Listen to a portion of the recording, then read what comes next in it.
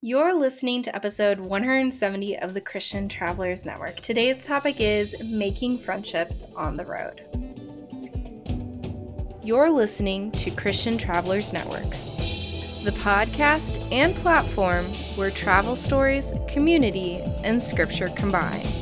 Hey, Christian Travelers, I'm so glad that you're here because being a part of a community, making friendships, it can be a challenging thing, especially if you're traveling regularly. And sometimes if you're not traveling all that often either. So, in both cases, we're going to explore a little bit about how to make some lasting friendships and connections on the road. But before we dive into that, I want to once again point you to our website, christiantravelers.net. There you'll find other faith and travel resources and more information about our online community, a great place to make some Christian friends. Join our email list for the latest information on that. But without further ado, let's go ahead and dive into this topic about making friends. One of the things that I think our society falsely advertises is that friendship making is easy. I know as kids, we're in these classrooms and we're with people our age, and somehow we think that that means that we're going to have lifelong friends. It's going to always be this easy. For those of you that went to college, we had people in our dorms and in our classes that we just became friends with because we walked and interacted with them on such a regular basis. But the reality is, as adults, it seems much harder. And for many of us who have enjoyed the freedoms, because of the pandemic of working remotely so much more frequently, we have even less interactions on a daily basis, and it can be even harder to make friends. And then when we're on the road, what does that look like too? For some of us, it comes super naturally. Extroverts, we just, connect with people. But even then, sometimes those great connections last for a moment, but those deep, lifelong, emotionally invested ones, come and go, and they seem so superficial because the conversation doesn't last past that moment when you meet them. So, what does it actually take to make a good friend? Well, society would tell us is that we should agree on everything: our political stance, our religious stance, our career, our life decisions, where we're at in life, that they all must look identical. Well, if we look at Jesus and how he made friends, well, it was completely different. As he traveled through different cities, he often talked with the rejected, those society had deemed less than, the tax collectors, the Samaritan woman, the prostitutes. He talked with them and became friends. You know how I know? Because they became his disciples. Yes, he was their teacher and they followed him and learned from him, but he was dining with them, he was having conversations with them, and he was getting to know them in a radically different way than so many other people. So if you're traveling and you have the opportunity to meet people, or, just even in your hometown, I would encourage you to dismiss the idea that they have to be identical to you to be a good friend to you. It's because of that false information that we miss out on so many great friendships. Now, there does need to be some mutual understanding, probably some kind of humor and camaraderie that can come out of things. But where do we even begin? I know oftentimes we think that those superficial questions will not get us to deeper truths, or deeper relationships, but those are great conversation starters. And then from there, the trick is honestly being honest. Jesus didn't beat around the bush. He was true to who he was, and he asked difficult questions. I just started a new job where one of the key things that we have to do is ask Socratic questions.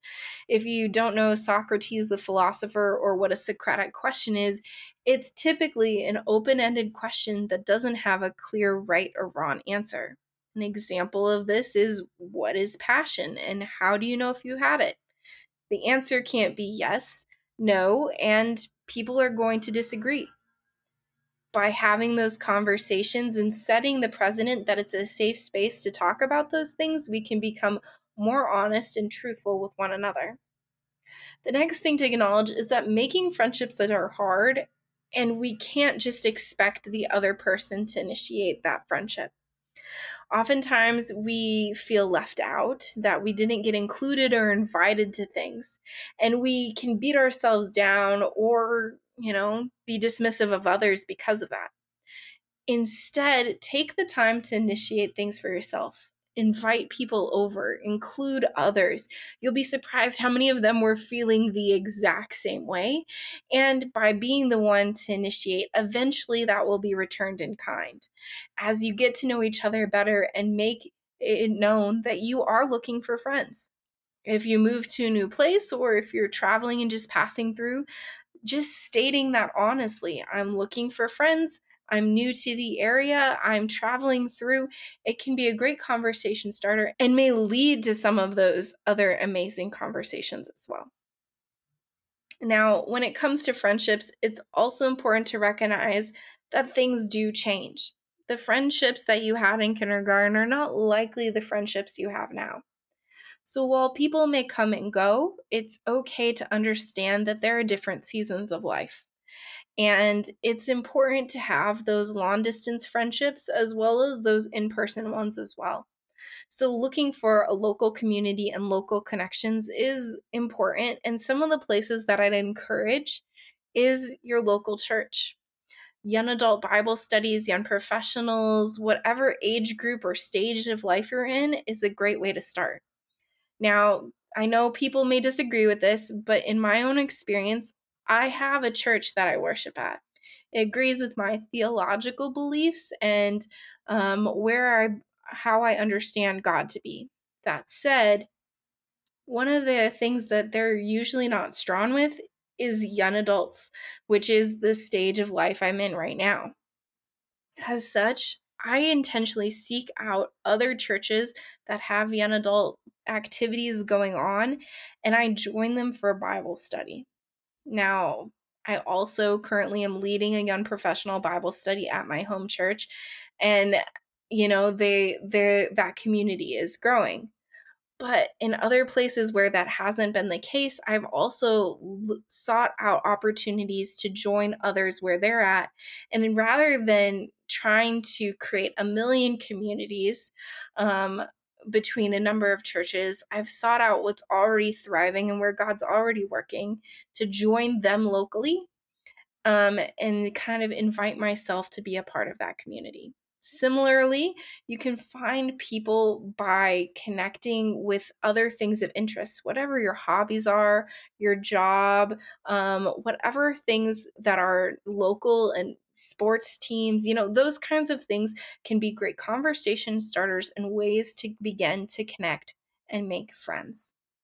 And then it is really that just intentionality, understanding that making friends isn't easy, that it does take work, and that being honest and true to yourself is important. Now, one of the things I know that can be really hard is talking about our faith. And I encourage you not to set it on the back burner. Honestly, when people ask you what you're doing for the weekend, it's okay to say, I'm going to church. Would you like to come? Or just telling them that you went to church or Bible study or whatever you did.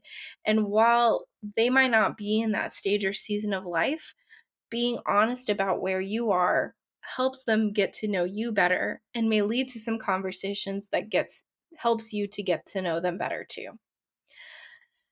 So I hope this is an encouragement and that you can see how this not only applies to if you're staying at home, but also if you're traveling. And that when we look to Christ as an example of friendship and fellowship, that he didn't tackle friendship in the way that the world would suggest, where we must all be identical and have the exact same viewpoint. He was willing to step outside of those labels and those boxes to see the person underneath. And not all your friends will agree with you on everything, but that doesn't mean that friendships have to end or that we have to reject them as a potential friend. But maybe it'll lead to a great conversation that may grow you and them as a person. If you liked today's episode, I highly encourage you to check out episode 166, where I dive into what our online platform is going to look like and how it'll be a great way to connect with other Christian travelers, share your faith and your God sized travel moments. It'll also be a great way for you to make friends with people from all around the world from different cultural backgrounds, but who share our faith in kind. Thank you so much for tuning in today. If you liked today's episode, I really encourage you to pray for us and for the ongoing outreach of this platform, that you continue to subscribe and leave reviews for this episode, as that encourages more people to check out our platform. And then, of course, share this episode with a friend, or maybe a soon to be friend, as this could be just the opportunity you need to continue to grow in your faith and in your travels. Until next time, safe travels and God bless.